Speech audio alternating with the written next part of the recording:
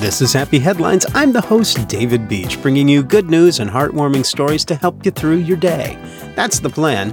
I kind of hope it's working. Here's today's story. The sign said, "I need spare change." It was on a cardboard box lid of a pizza box, a Domino's pizza box. Brian Sooty Wallace is homeless, and he was holding up the sign hoping for help. Rishi Sharma saw the cardboard sign, but he saw the Domino's pizza logo on the other side first. And he's a Domino's franchise owner. When he saw the logo of his store, he was curious what was on the other side. That's when he realized Brian was probably hungry and cold.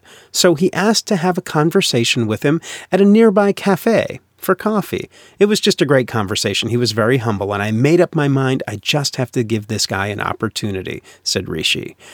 He offered to make him a pizza at his Lower Hutt store after Brian revealed he hadn't eaten anything.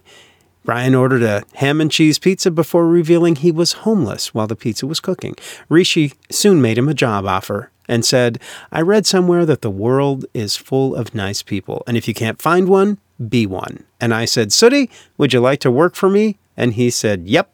He said, "Well, Sooty is now enjoying his new job. He's made some drastic changes in his life. He's very happy. He actually has a house now, and work, and income. The whole experience has brought a positive change for Brian Sooty Wallace, and Rishi is glad to have a new friend at work. Today, he's at the store right now. He's working, and I'm just looking forward to going back and working with him," he said. One small gesture, and a life changed.